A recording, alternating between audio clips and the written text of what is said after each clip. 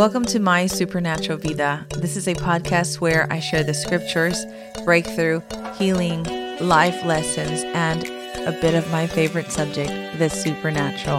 I started this podcast because I knew that, like me, there had to be others out there who thought that they might be crazy.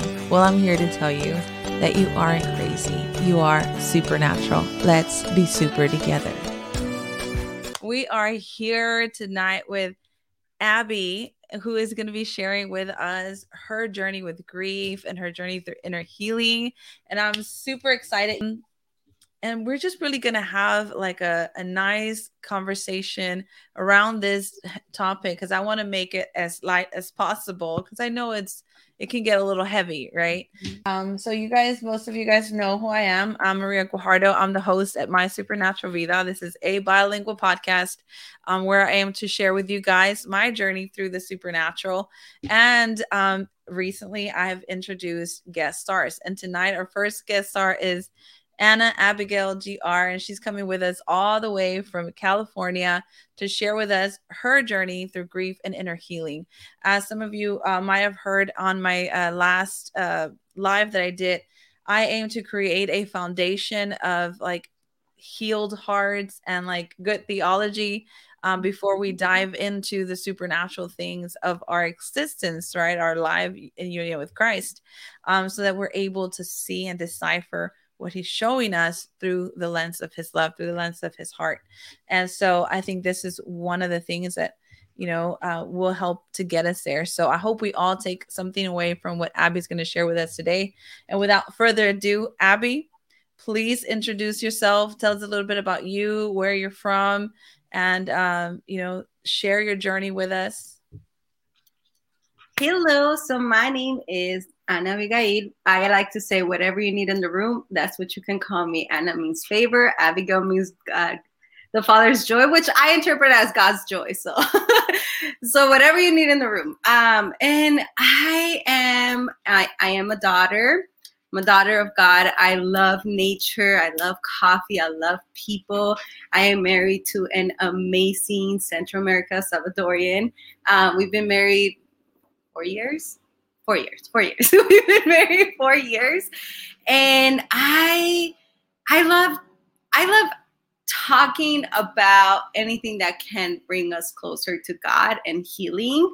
I am a pet owner. I own my little Pinky. I feel like she owns me, but we're just going to say I own her. And, that's what about me. And, to just kind of go into today's topic, like we're going to be talking about grief. And before I do that, Maria, I really do just want to honor you and thank you so much. Thank you so much for just providing the space to just talk about this topic, talk about what God has placed in my heart and just his testimony of how good he is. And I know this is just like the floor and the ceiling is so much higher, and I can't wait to see all your guest stars that you're going to bring because you bring the fire. So I'm excited. Thank you. Well, I'm glad that you mentioned that because I almost forgot to say that. When I started thinking about bringing guest stars, for some reason, like your face kept coming up, and I was like, Lord, what are you trying to tell me with Abby, right? And then I kept thinking, really, like grief, like is that the thing, And I'm like, because I remember you sharing about grief very briefly, right? And I'm like, well, maybe it is, but let me ask, right? So once I started getting into I reached out to you and you gave me a little bit about your testimony. I'm like, whoa, there it is. That's why the Lord kept bringing her up. And so, I mean, let's just dive into that and just, let the Lord speak through you and guide you in tonight's conversation. Yeah. So, I want to the reason I was introduced to grief without knowing since a very early age. I remember the first time I grieved was my cat. When I came back from my cat, like she had died, we had her for years, and I just grieved, and I didn't know I was grieving. I didn't know I was sad. I just remember being sad. And one of the memories that I have is like my great grandpa passed away, and I remember that we were in a church crying, me and my little brother, right? And from there was this moment that everybody was trying to shut us up because we were crying without stopping, because we were feeling the feelings, right? And I just remember my dad boldly just saying, like, you know what, no, if you want to want them to stop crying, I am going to have to leave with them too. And I remember that, I just remember in that moment, like, being like, what just happened? But I love that in that moment my dad stepped up and said, no, they're gonna feel what they're feeling and they're gonna like move through it, right? And I like, as we will go on, as I will share, like, my mom passed away about 5 years ago, and that's how I got really introduced into grief. And I got words. I got words for the feelings that I had, because a lot of the times we think that grief just means death, just means somebody passed away. But it just means so much more than that. You can grieve, like I said, you can grieve a cat passing away as a little kid. You can grieve your grandpa. You can grieve moving from a whole different country. You can grieve leaving a job. You can grieve a relationship that just ended, that maybe it wasn't a good relationship, but you can still grieve that moment that you thought this would have gone X, Y, and Z, and it didn't. You just mentioned something that like clicked on me, moving to a whole nother country. And I know that this is popular in Latin American families, where we send the children off to the US while another parent arranges things to go with them. But sometimes that never happens, right? That union never actually fulfills itself. So that even that in itself is like, imagine the loss of connection, like actual physical connection with someone, like a child or a mother. And it's like, I know that there's a part of that, a little bit of that in your story as well, of, you being disconnected from, you being sent over here. You're from Honduras. There you go. So I don't know if you're going to touch into that later, but that's something that too is hurtful. It's painful, right? And we see a lot of that even more now, that we're exposed to it through media. But yeah, if you don't mind sharing a bit about that. Yeah, not at all. So, before I do go more into it, I did want to just share with you guys a few of the foundations that have helped me put words into things.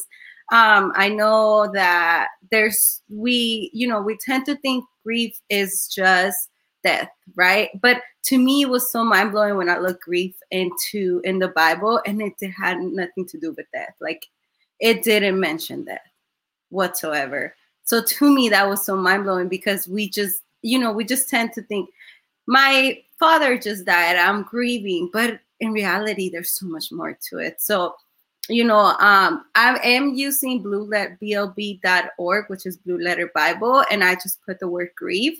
And in the Hebrew word, it means makobi, which is pain and sorrow, physical and mental.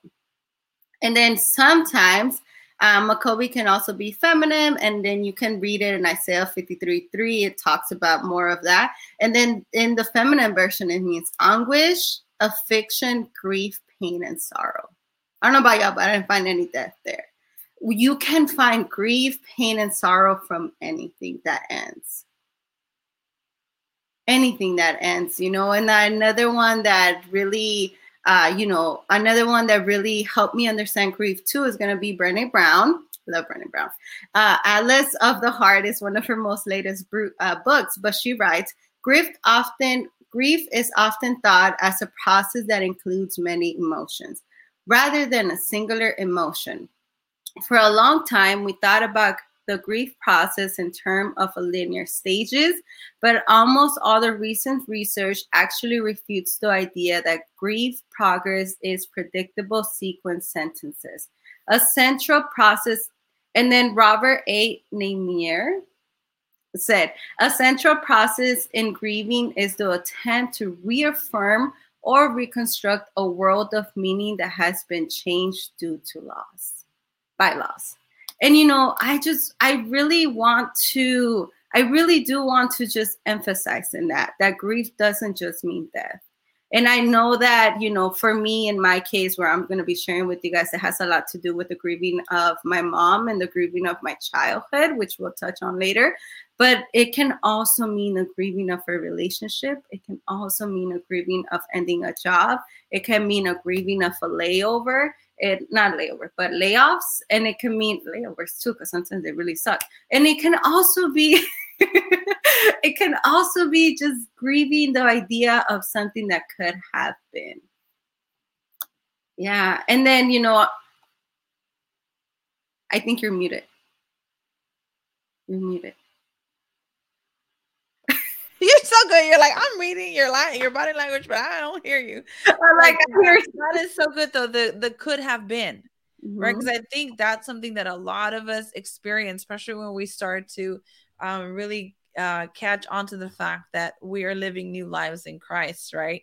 And although we know that he has like 1,000 times, 1,000,000% better things for us, that's not even a real number, but like he's got an infinite amount of possibilities of greater things for us than what we had planned for ourselves before coming to know him. We still are grieving the familiar part of what we thought we knew, right?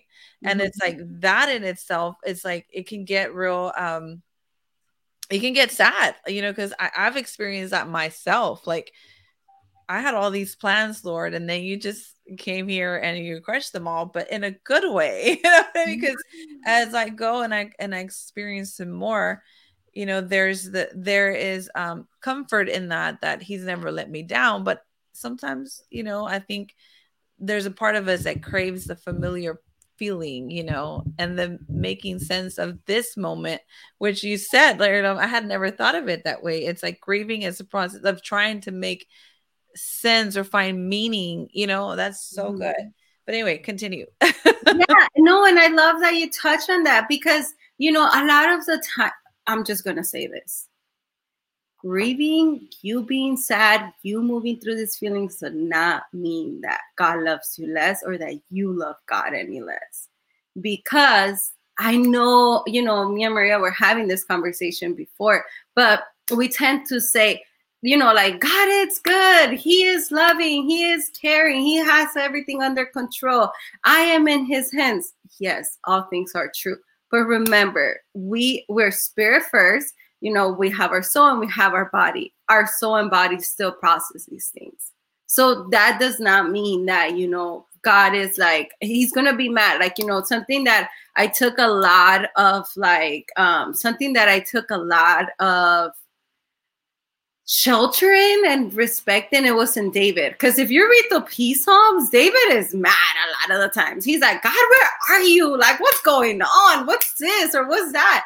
And God is not like, how dare you, David? You don't love me. He calls him the most beloved son.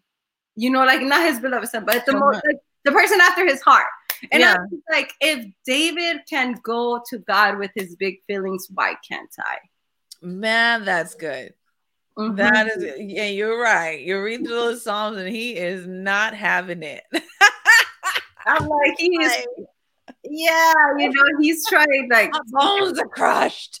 Yeah, or he's trying to like go kill somebody. I'm like, David, let's take a nap. Yes, just take a nap, son.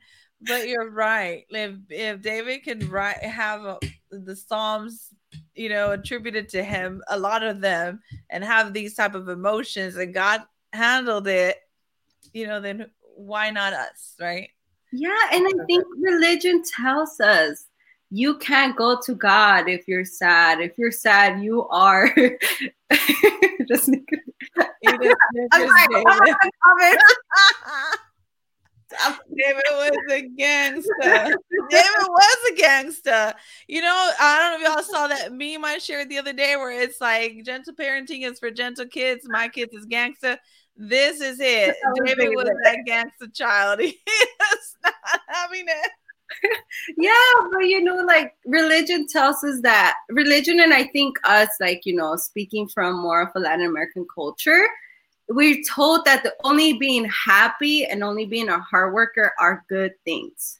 Everything else are bad. So that's why, and that's a whole nother thing that maybe there would be another person that would know more about it. But that's the reason why, too, whenever it comes down to grief, we tend to not want to process these things because we think, man, I'm hurting. I can't tell nobody because our identity, right? Like this is going to show that I'm not strong. Your girl has been called strong her whole life. So when I didn't feel strong and when I felt vulnerable, I didn't want to show it because I did not want that to be taken away from me. And there's so much beauty when I let that go that I was just like, thank you, God. But it's knowing those things and making room for them to just process them, and just knowing that at the end of the day, even if you're mad, even if you're sad, even if you're depressed, even if you're going through it, God still loves you. He still calls you chosen. He still has a place for you, and he's not mad because he's a loving Father. That you mentioned religious teaches us these things, right? Mm-hmm. And it's like there's a reason why he left us a comforter, right? If we want to experience a comforter, and this, oh goodness, this happened to me. I mean, I heard him like this a couple months ago, and I was going through some crazy stuff. And I realized that my way of coping, or my mechanism of survival, I guess, is to escape. I have an escapism mentality, which maybe a lot of us here do, where you don't, instead of dealing with the problem or processing the thing, you go work out, or you go eat, or you go dive into a Netflix series so you don't have to deal with something. That's escaping the reality of what is right now. And as I was walking out to the gym, I heard Holy Spirit say, if you want to experience the comforter, you can't escape. And I realized what I was doing. And that's the thing. If we don't realize that we have grief and that we're in hurt and pain and that we have something to process, which a lot of times we do, we recognize the pain is real. It's an affliction. We feel it in the body. We actually feel it, and we want to get out of it because it's so uncomfortable, right? But if we don't sit with it for a little while and allow the comforter to step in and to actually do what the comforter does, we're not going to experience it. We're not going to experience that part of him. And nobody comforts like Holy Spirit, right? Like just one truth can bring everything tumbling down. And so that is so, so good that you mentioned that. But my question to you is, at what point did you realize that you needed to experience that part of God in your grief? And like you said, it's time for me to move into healing. I think for me, it was in the beginning of my grief journey. You know, my mom, she is rested in Honduras. Like that's where her body rests.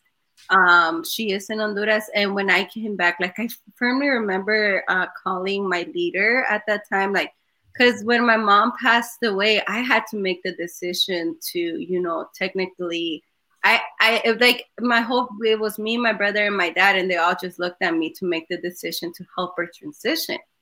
Oh. And I just remember that after walking out of the ICU, my first thought was to call my leader, and I just told her, I was like, listen, when I get back from Honduras, I'm gonna go into a very dark place, and I'm gonna need you to pull me out. And she was, and you know, in that moment, I remember she was like, don't worry, I got you. Like if I ever see that, I will come for you. And you know, like I was so grateful for that. I'm still so grateful for that because she showed up for me in those moments. But for me, it was after I got back from Honduras, I went into a very dark place because I wasn't being myself, period. I had a lot of thoughts that scared me.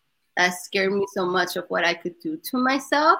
So that's when I sought help. And that's when I started looking into therapy. And, you know, like that's whenever, like, you know, my whole life took a 180 when I just first sat in my therapist's chair. You know, I'll be very transparent. I did go to therapy, you know, and I was in therapy for almost 3 years. I think last year I finished therapy because I felt like I was in such a dark place that I didn't want to wake up. Like walking out of my house was so hard, and it felt so hopeless. And in this season, like I dissociated so much that it was a blur to me. It's such a blur to me that now that I'm coming into more of a healed place, I'm remembering things. But it was just so hard. But in the last day of my mom, like being alive and her being able to speak and everything, she would always tell us, like, vamos para una mejor vida. We're going to a whole better life. I think that's how you would translate it. And I remember that she would just came out of this phrase out of nowhere, and she kept telling us, I see us in this big house.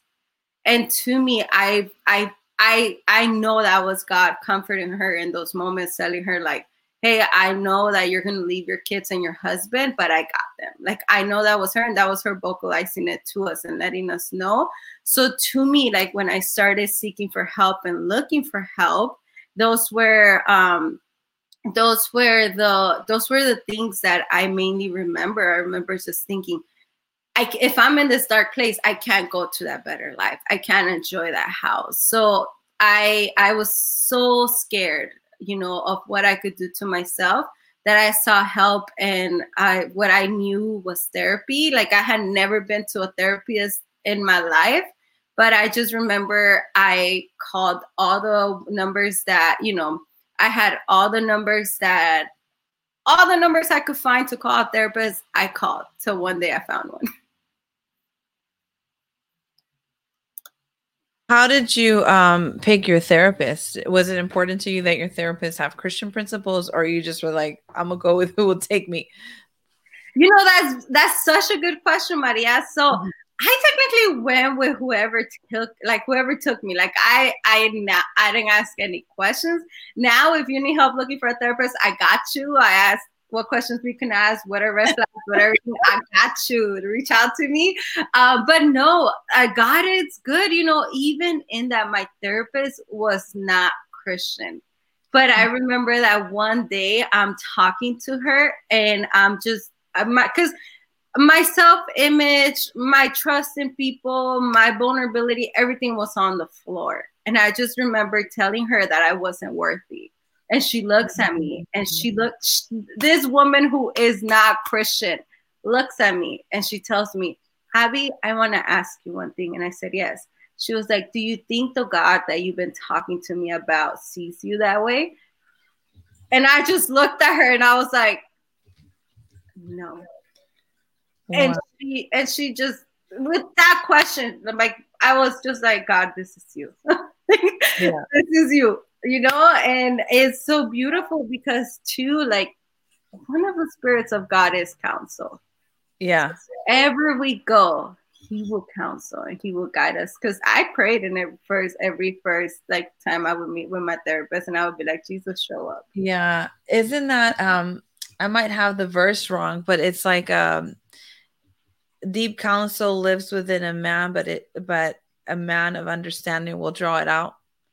Right. So it does take someone of understanding, right, to draw out what's already inside of you. Right. Mm-hmm. It's like you're like a deep well holding on to that. So the answers to these things, but somebody of understanding is not going to give you the answer, but they're going to draw it out. Right. So it's that partnership. And I think that, like I always go back to this, if God can use a donkey to tell what's his face to turn around, right, or to get it together, like he can't use a counselor who is actually, sometimes people have the heart of God for other people, but they're just have not met God yet. You know what I mean? They're pre-believers, right? And God can use them too. They have understanding, and this is like an area where they're gifted in, right? So that was a deep question, y'all. She was like, look at here, we're going to reel this girl back in. Yes. And I just remember looking at her like, she left me speechless, and that's hard. Yeah. Because I was just like, I don't know what to answer to you, because he doesn't, like, he calls me so many other things, but he doesn't call me unworthy. He doesn't call me unloved. He doesn't call me all those things. So That's the enemy. And I don't listen to his voice. Yeah. Yeah. Oh goodness. So can you share with us what were the other what was it that happened during that moment of grief that made you begin your actual inner healing journey? Because what I was reading from your outline, like there was something that it uncovered for you. It was almost like the reopening of a wound that maybe had not healed correctly, right? Do you want to share on that? Yeah, of course. So, like one of the things that, as I said, when my therapist chair, because, like I don't want to shame church or my church or a church. I can talk about myself, right? But as a body, we're not trained in what to do with grief. We don't know what to do with grief. So it's hard for us to help a grieving person. And I'm saying we because there's so many times too that when I have a grieving person in front of me, I don't know what to do. Or sometimes I don't know what to say, right? And I love David Kessler. He's a very like known grief counselor because he says nobody's an expert of grief. We're just experts in our own grief. So for me, the person that, like, the person that really helped me in this journey was my therapist. I was with her for almost 2 years. And I remember that like in that moment, what happened was that we were sitting down together and we were just like going, we were sitting down together and we were like talking. And I remember telling her, like, you know what, like, I don't want to talk about my past. I already like asked for forgiveness. I have already forgiven everybody I need to forgive. I'm only here for grief, right? And she just looked at me and said, okay, that's fine. So little by little, we started talking. And as we kept talking, as we kept, like giving me tools and everything, like something that I looked about was that, like in my past, I have been molested twice. One as an 8-year-old girl, like an 8-year-old girl, and then as well as a teenager. So, and then as well, I was separated from my parents. Like my parents thought that we could have a better life here in the United States. So they brought us back. They brought us here to the United States, and I thought that about my parents, I didn't know that was traumatic to me till recently, where God like really pointed it out. And I was just like, whoa, like my mom passing away in grief was just a cherry on top. And, like to me, like one of the things that I had to do was to just learn the foundations for my healing. So I had to learn how to do do self-love, boundaries, how to use a support system, how to create space for myself, how to be okay with my feelings. Because if you know me, I walk in joy. That's something that just happens. So anything that's outside of joy, I would always repress.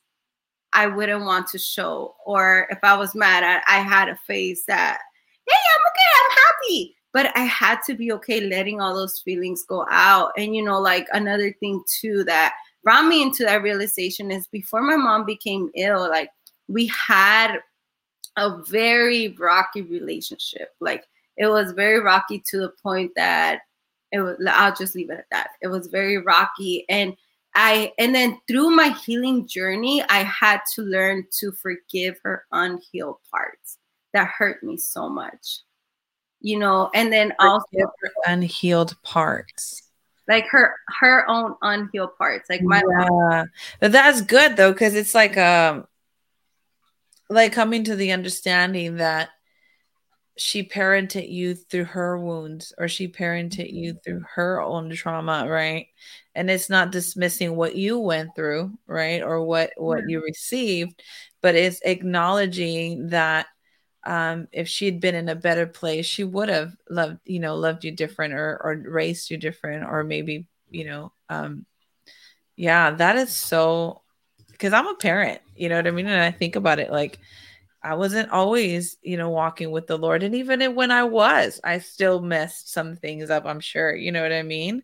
And it's like, I have to go and address those things as they come up. Because now I know, right? Like these are wounds, surface wounds, that if I take care of it now that I've acknowledged it, my kids don't have to go try to deal with it later, right? But it's so much, I'm still here. You know what I mean? In your place, she wasn't there. You couldn't go to her and tell her, or talk it through with her. So that was, I think that takes amazing and incredible strength to do that. That's amazing. Yeah, and it's hard because too, like how you just mentioned, I have to forgive. And I remember being in my therapist's chair. I was actually sitting here where we're at, because at this point, like, it was during the pandemic. And I just remember telling her, like, man, like, how can I forgive something? She hurt me so deep. And it was in that moment when I just knew she parented me, she guided me through the tools that she had and what she had. That's what was handed to her. And and then I also grieved my mom not being able to be healed, my mom not being able to fully be that healed version of herself. And I remember it hurt me so much. It hurt me so much to think of that. But God is good. We know those promises where once we go enter heaven, we're restored. So I'm just holding on to those things. And it was very hard, because it was like going into, when I first walked into my therapist, when I first walked into that inner healing place, like, I thought we were just going to talk about grief and that was it. But I had to dig deep. I had to go over being assaulted twice. I had to go over, like, like my parents not being there. I had to go over, like, so many things that I had within myself, that I got really scared. And I was just like, I can't do this. I can't do this. And I remember there was a time that God, like, really, really showed me, like, how P Psalms 91:4 says that he would wrap his arms around us and protect us.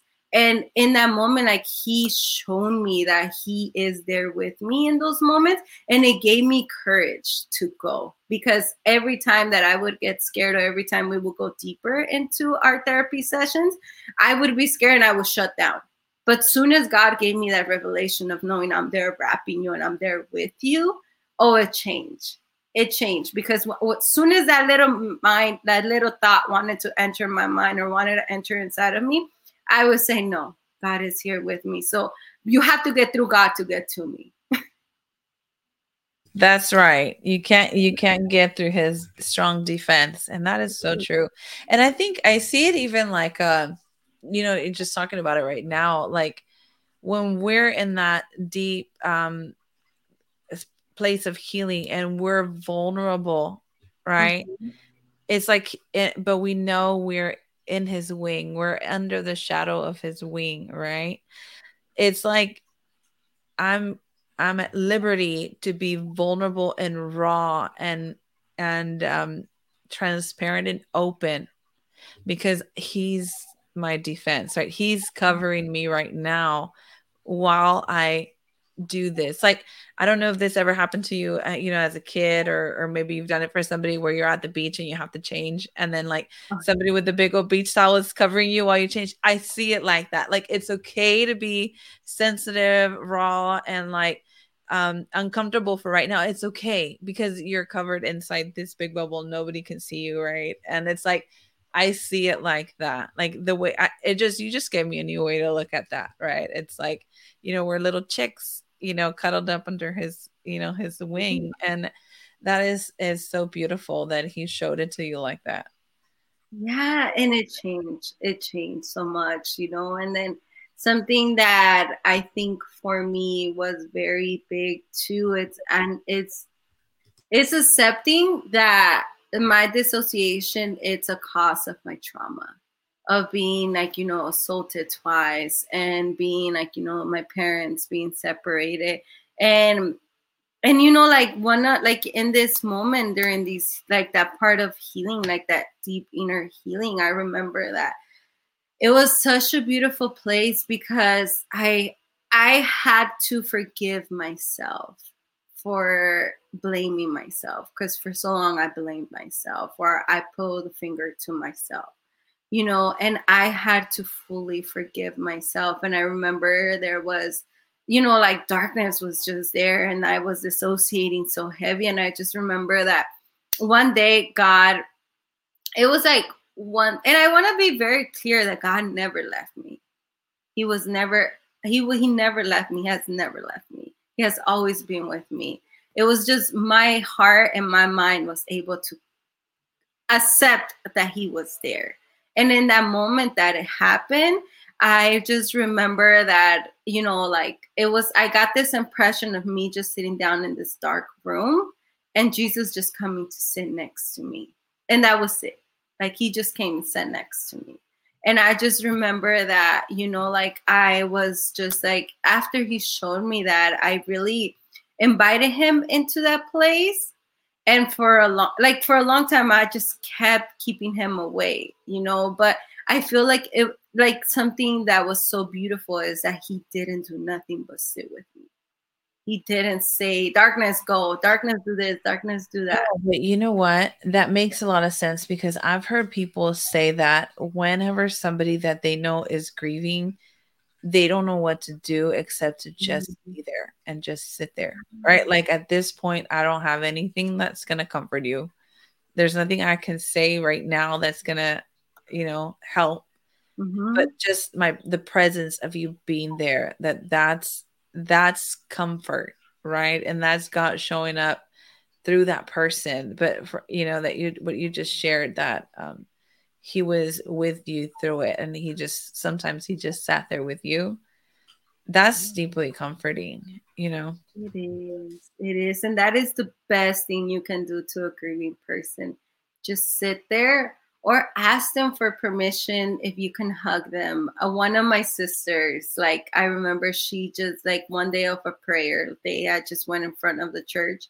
And I don't know how long we hugged, but that was like so comforting that she just hugged me. She didn't pray for me. She didn't do anything. She just hugged me. And my heart felt that comfort, felt that love.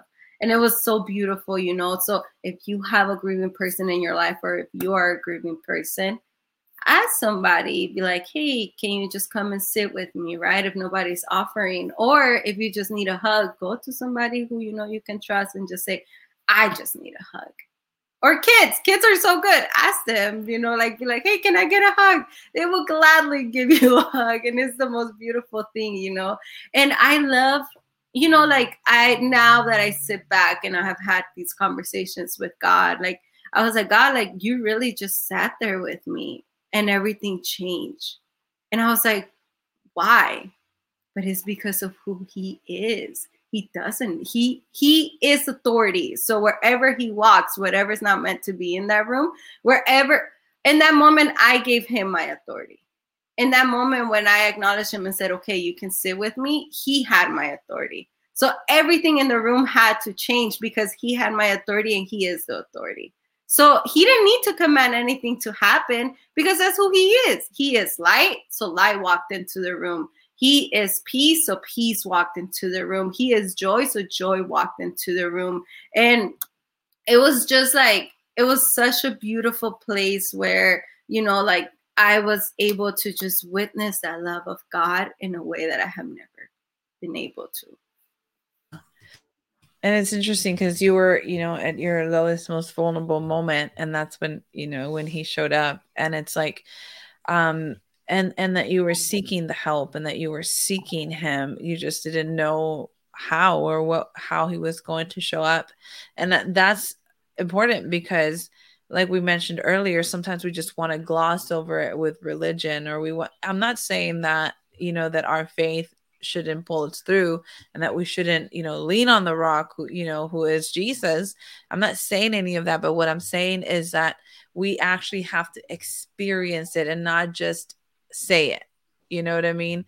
And so when he walked in, I feel like that tied the experience in. You know what I mean? Mhm. Because he walked into it.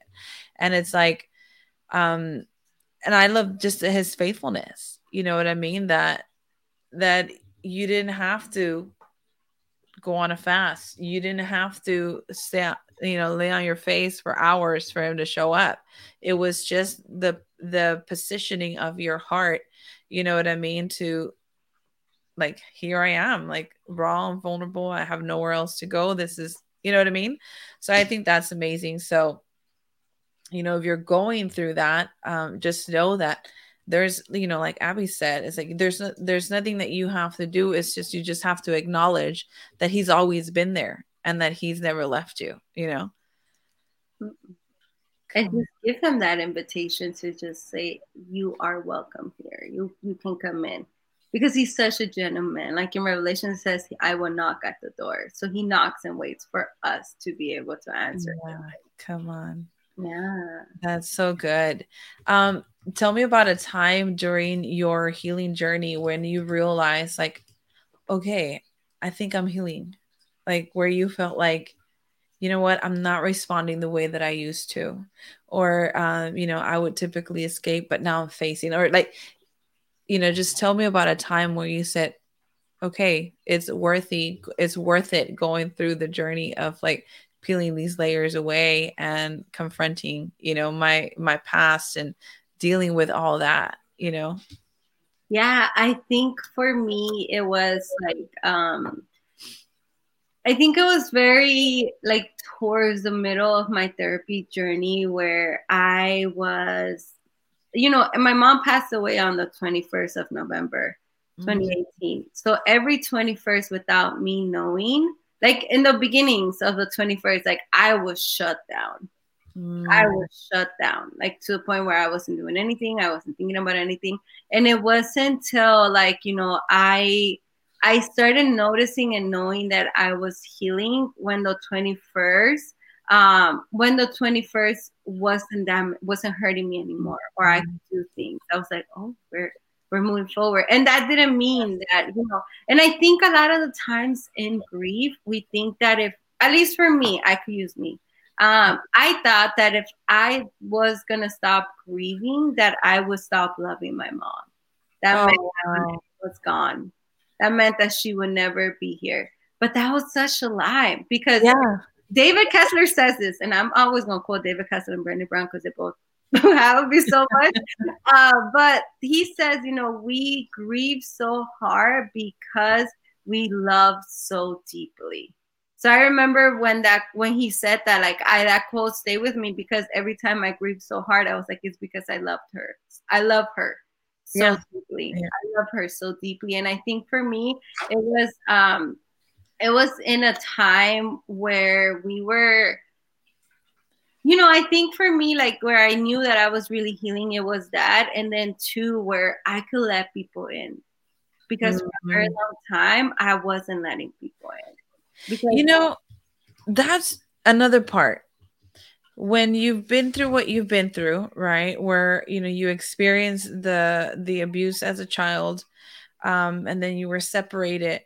It creates, and that's going for anybody listening that might have experienced this, and I've experienced at a different degree the same thing, where you begin to believe that you're your own protector, yeah. right? That you have to protect. It's self-preservation, self-protection.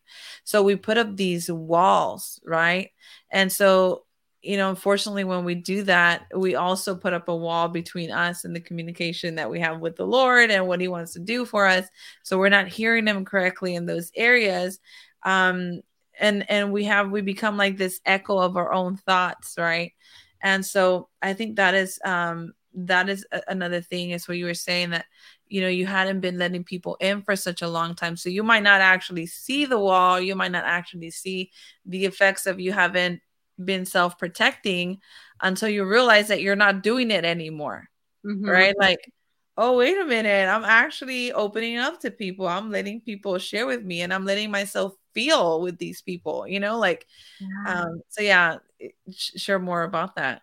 Yeah, and then it's crazy because soon as that moment came where I started, through my therapy, like how I shared in the beginning, is that, my we built what we call the foundation. Like my therapist would always tell me, we're building a foundation for you to be able to grow more. Like I'm just giving you tools. She would always tell me, these are tools for you to use them. And I would be like, okay. So in that, I had to learn that it was okay to ask for help. I had to learn that it was okay to say no, because I would say yes to everything. Everything I would say yes to. And I had to learn all these things. And in that season, like, as soon as I started letting people in, as soon as I started being vulnerable, as soon as I started letting God into the most deepest and scariest versions of me, everything changed. He fully honored that. Like he fully honored that to the point where, more community wanted to come towards me. Like I was open to finding community. And I was, like I got during that time too, it's like where like, it's like I feel like I was asking God that I wanted to be seen. And he was like, I see you. I see you. And he took me through that process of being like, I want to be seen, God. And God was like, but I see you. I do see you. And it wasn't until like, agarré eso en mi cabeza, like I grabbed that in my head, like those thoughts that he does see me, he is with me, that everything else changed where, like, that's when I got introduced to like Jake, that's when I got introduced to like everybody. And then it was amazing because I have never had this happen to me where somebody sees my potential before I do. And they're like, I want to partner up with you and I want to offer you help. And I want to offer you this because I see your potential and I see you. And that to me was so mind blowing because for so long I was praying to God to see me, hear me, talk to me. I want you. And God was like, girl, I've been doing this whole time, but let me show you physically. That is actually so good because it took you. I love the route he took, right? Because he was like, I see you. So it was like he wanted to bring you in again into awareness that he was seeing you, for you to acknowledge that he sees you before other people do, right? Yeah. And I think that helps us when we're going through that to be able to see ourselves for our true value and worth because we see how he sees it. So it's like he created that between you guys, like, I see you, right? And then you can learn to see yourself. And then I think when you step out, then he allows other people to see you, right? It's not like it's more, well, again, we come to the acknowledgement that other people can see us, but it comes together with the being able to put the walls down, right? Because you're not showing up with a facade everywhere that you're going. You're showing up authentically, right? Because you say, God sees me. He knows who I am. He knows what I've been through. He knows how ugly I can be. And he still doesn't turn away. You know what I mean? He's still here with me. So I can show up wherever I'm at authentically myself. And then those people, who are meant to be in your life, who are meant to bring you up higher, they see you the way that he sees you and they can bring you along. And so I just love the way he did. I see you. Yeah. Right. Like that's what's the most important. Cause then that means that we're showing up with him and for him and not for what other people will see. You know what I'm saying? Like it's not for them. It's just for me to walk in identity. You know what I mean? So good. Yeah, and it was just that, in that moment it was God taking me into that season of just saying, I see you and I am here with you. And it was beautiful because in that time too, I think one of our videos, Oh, is it playing in the background? yeah.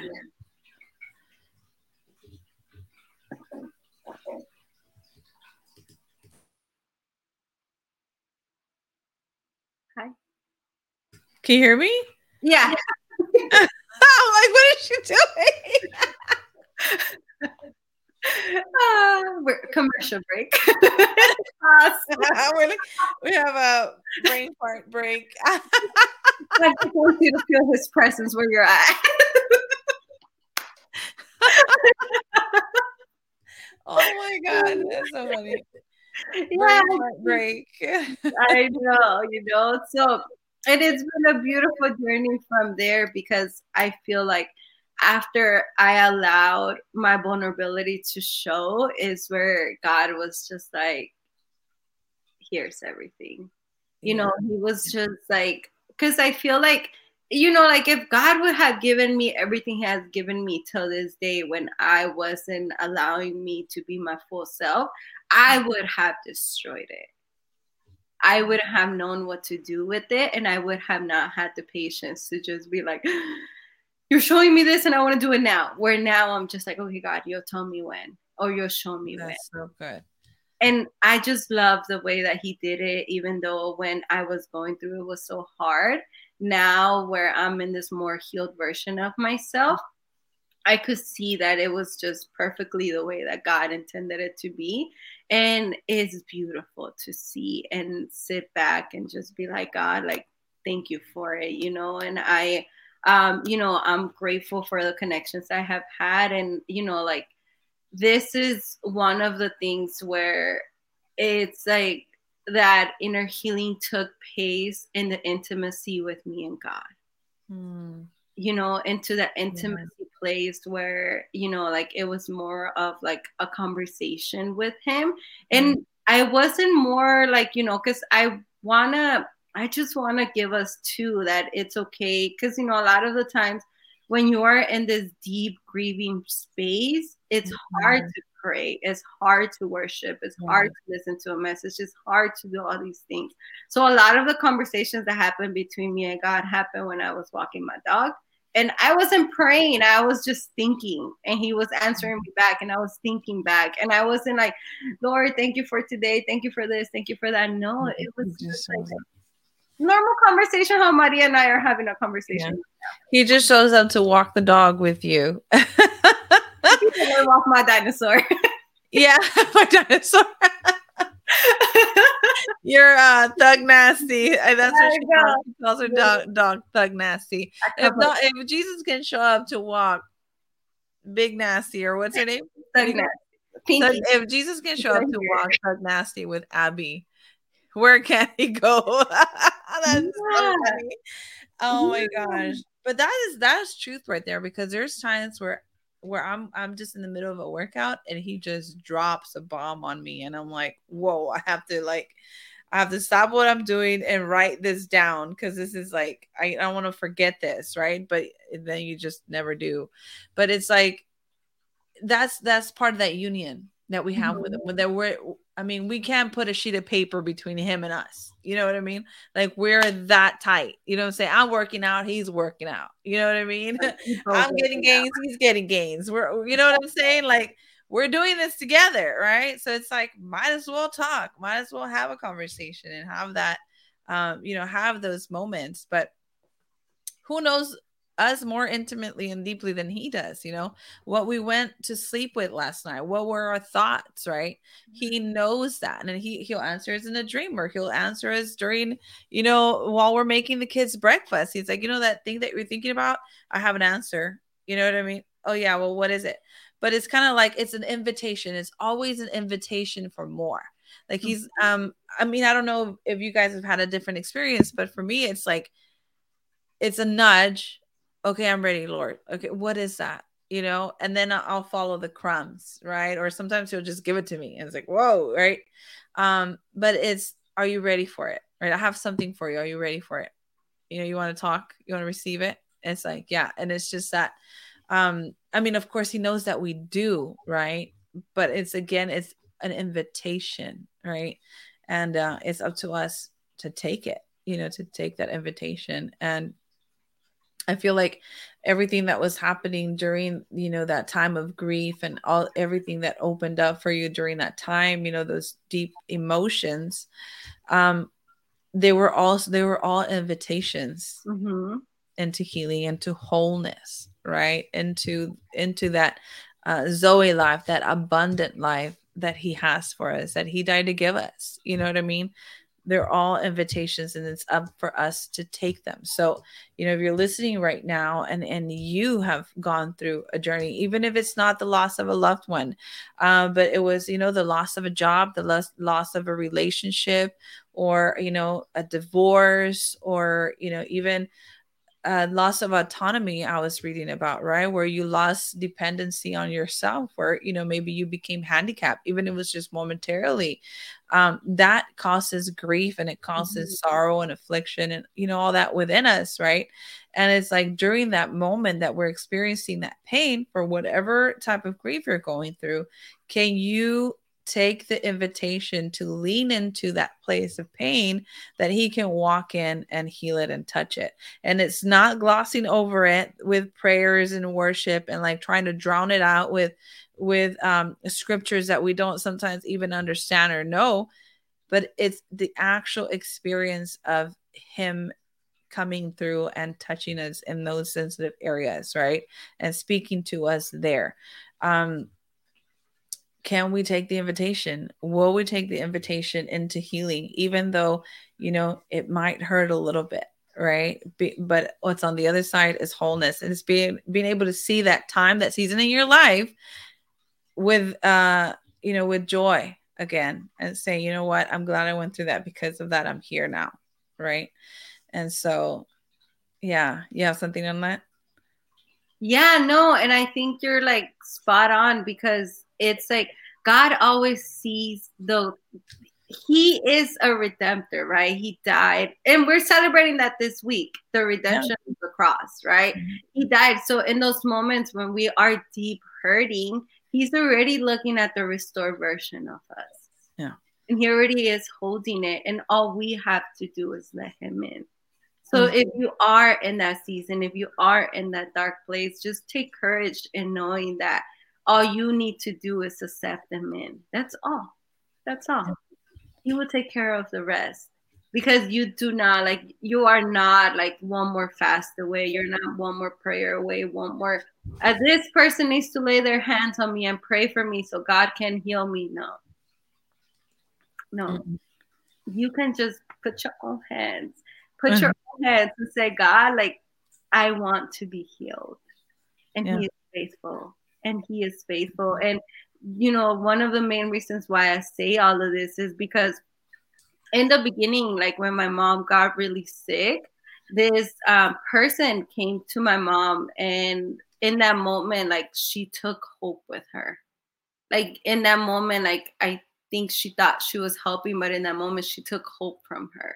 And for me, like, I didn't know that. I didn't know that she had taken hope from me till one day that God revealed it to me in a dream. And I remember that. Though that's going to be, I need to know about that. I need to know how somebody can take hope from you. I think we all need to know. Share, please. I don't know if I get in there. I don't know. But if you give me permission, Maria. I give you permission, girl. I feel on that. I feel something there. Please do share how somebody can take hope from us, because I think the people need to know.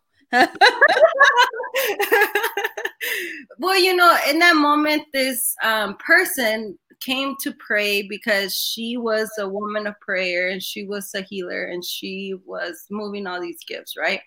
And my mom was really, really, really sick at that point, right? And this woman, it's like praying, she's like praying, and she, in that moment, which I now know, she felt a blockage, which she wasn't wrong, but the way she went about it, and I'm not shaming her. I'm not saying you did this wrong, you hurt this. It's just hindsight now where I have seen, I'm like, wait, you just took hope from me, In that moment, like as she's praying, she looks back at the woman who invited her, and I didn't know this woman. I didn't know who she was. I had nothing to do with her. It was one of my mom's long cousins who brought her.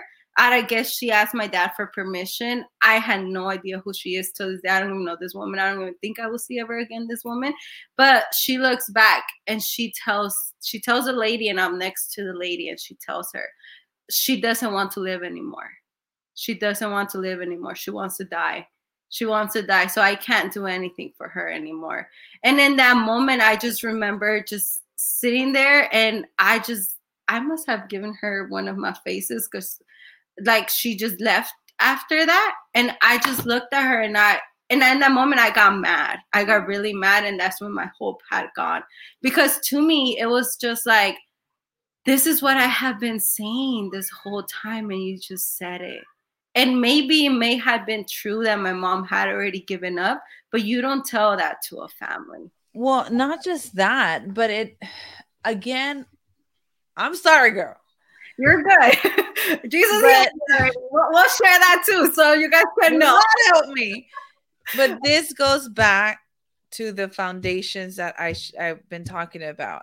Having our theology correct, our lenses clear and clean, and being able to see through the lens of God. How does God see things, right? Especially when we get on the bedside of people who are transitioning, right? Because Literally. there is, come on, we're eternal. I don't know if you heard about this, but we don't die. I mean, I don't know anybody else who can say they have eternal life, right? I mean, why did God send his only son? To So give that us they who eternal believe in life. him would have eternal life. I already died. I'm already dead. You know what I mean? I don't know who that is anymore. We're eternal. So the way that you steal hope, like this lady did, was by letting death in, Mm-hmm. giving death a place that it didn't belong there, Mm-hmm. where we would have said life. It would have been like, maybe not say it in front of her, right? Talk to the family, and it's like, make her transition, easy. Help her to transition into eternity. She's ready to meet her heavenly Father face to face. Like something else. Like, well, she's ready to die. I mean, like, where's the hope in that, right? God in us, the hope of glory. Like, He sure is. we Yeah, release the hope everywhere we go. That was not. that's why I just say, like, she took hope with her that day. Yeah. She took Yeah. hope with her that day. And the thing I want to say too, it's like a year before everything happened with my mom, God had revealed it to me in a dream, and I had shared it. What happened? It's crazy that the next day it happens to be, I never see my leader, like, we obviously we see each other when we're like, hey, let's hang out, whatever, but it's never like I'm gonna see you next day without any plans. And I happened to go to her mom's without any plans, and I just sat there and I looked at her and I was like, let me tell you about this dream. This was before I even knew anything about dreams. And God revealed step by, he even revealed to me that I was going to be the one making the decision to help my mom transition, in that dream. So when this woman showed up, like, I was mad, because I was just like, she's not here to help her transition. She's not here to help. Like, she's just here to hurt. I knew it, right? But in that moment, I was just, as I was exhausted physically, mentally, spiritually. Like, I wasn't just, I wasn't just dealing with my mom's death. I was working a 48-hour shifts as well, taking care of the home, taking care of my dad, taking care of mom. So it wasn't just that. So I had no fight in me. So I was just like, no, this can't be, and God is good. God is good, and he is merciful. And like I say, like, when these things break, in the other side, God already has the restore section of us. Yeah. Now I see it that way, where, like, he already has that restoration for me in this place. And it was through a dream that I had last year. I think it was around this time or so, where like, in this dream, like, I'm seeing my mom, like, they're telling me that she's dead. They're telling me that she's dead. And I'm like, no, she's not dead. No, she's not dead. I'm being very adamant that she's not dead. And I see, like, it was a long dream, so I'll just fast forward. But in that moment, when I said, no, she's not dead, she was under a lot of rocks. And the rocks start moving, and she moves to a whole new place.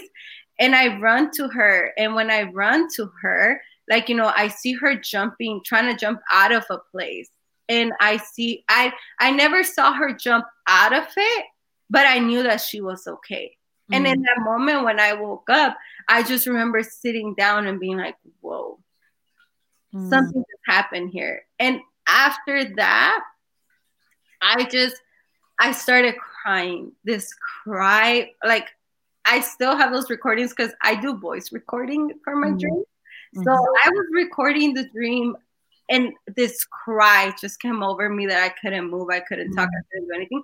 That just took over my whole body. And in that moment, God was delivering me of that pain that I was carrying. He was delivering me of Mm. feeling helpless, feeling hopeless. He was delivering me of so many things that were inside of me that weren't mine to carry. He was just like, Mm.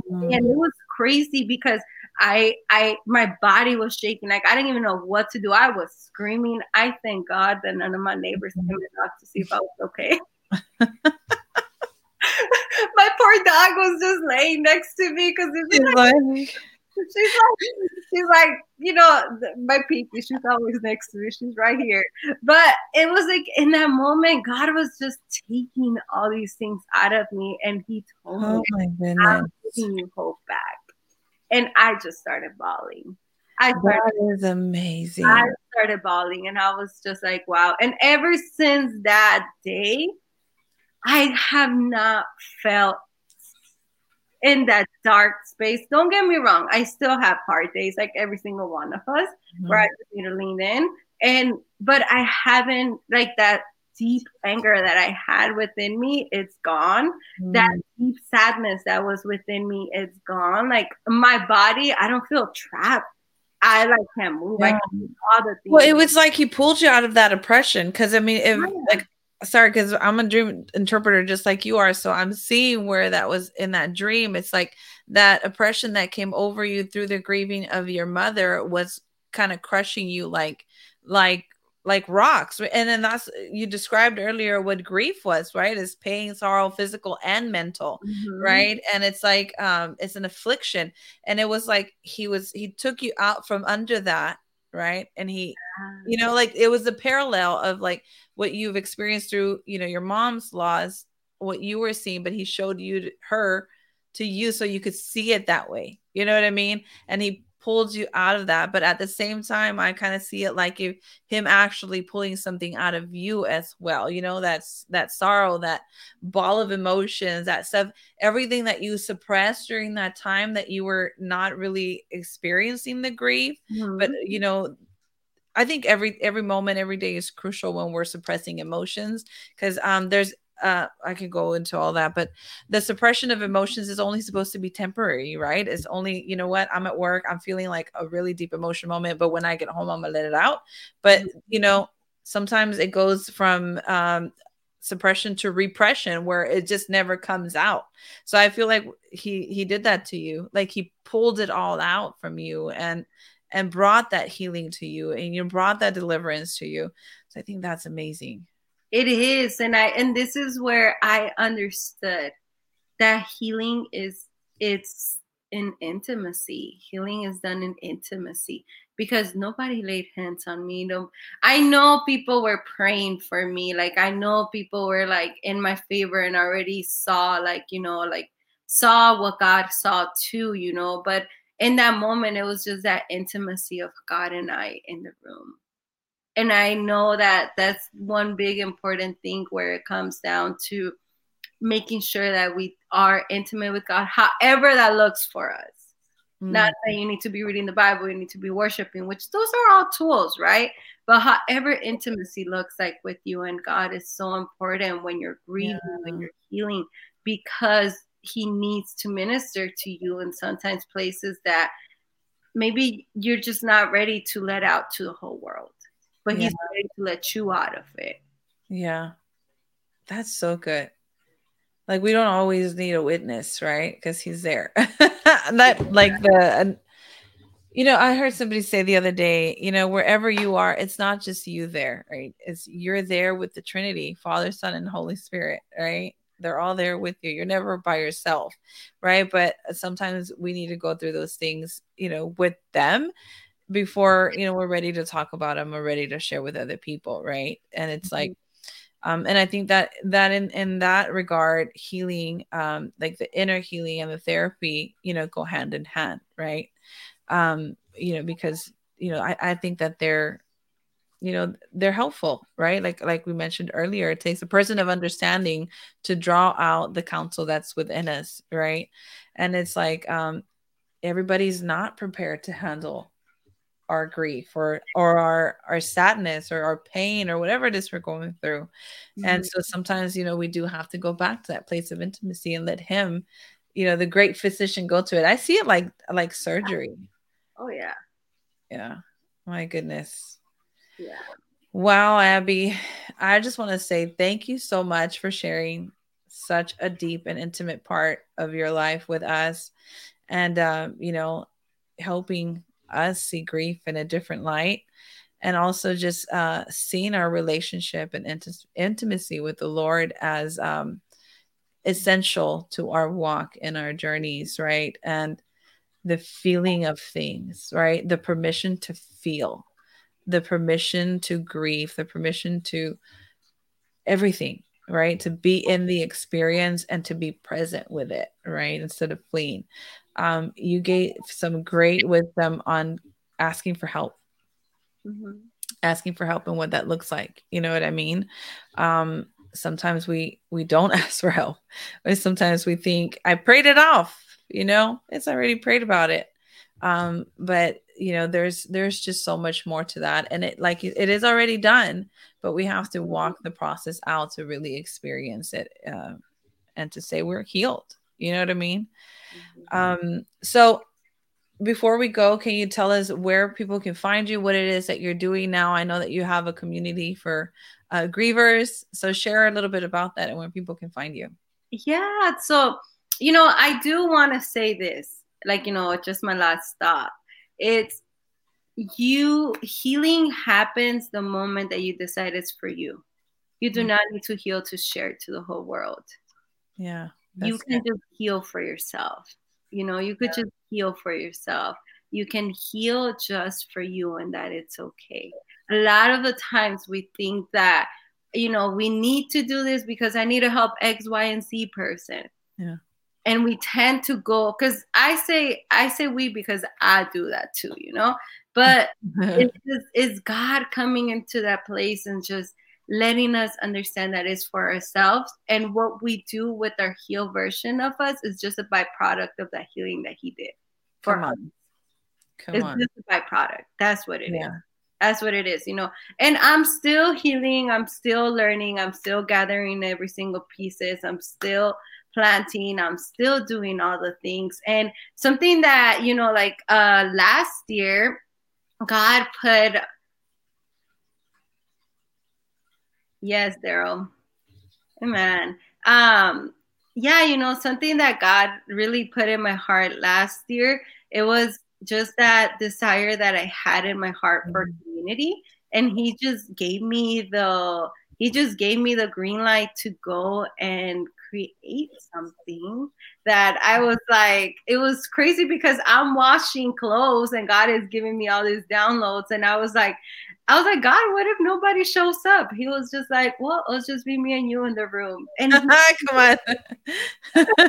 I was like, okay, like out of obedience. So I had like I have a community. I call us Growing with Love, because that's what it happened to me. I needed to be in that place of love to grow. So, it's Growing with Love. You can find me on Instagram. I want to say it's Growing with Love _. Oh, thank you, Maria. You can find me there. I'm sharing there. And once a month, we do meet. Grief needs to be witnessed. Grief needs to be witnessed either by you, first of all, and it needs to be by those around you. So something that I do is I do a small, like, little reflection, and then after that, we just have a conversation. We just talk to one another where we are in grief, and then oh, Alexa, can you turn on the light? Okay.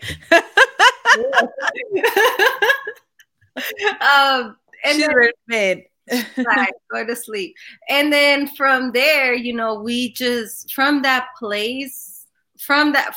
we just go, and I something I like to always do is make sure that we're okay before we leave.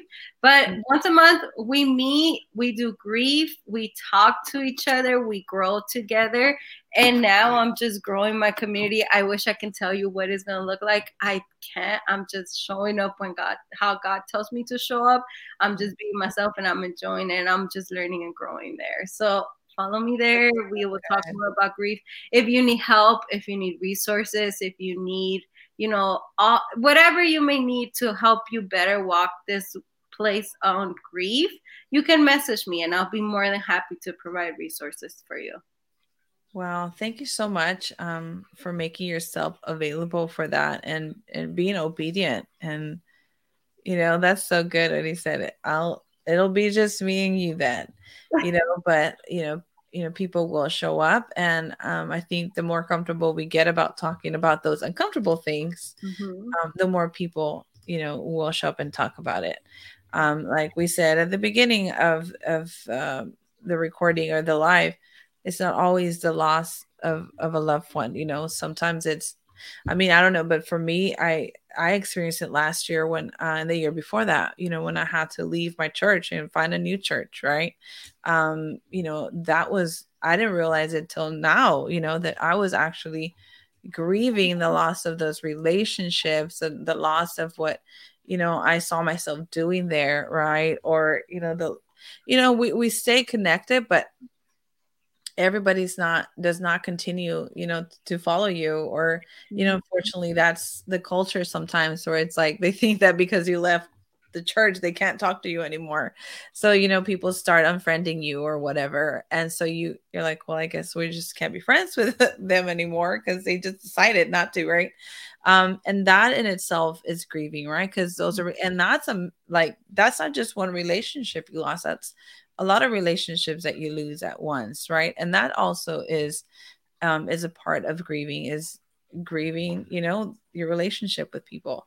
But God always brings other people around. Sometimes people are just for a time, but we don't always know that, right? It's not always easy to just accept it, like, okay, Lord.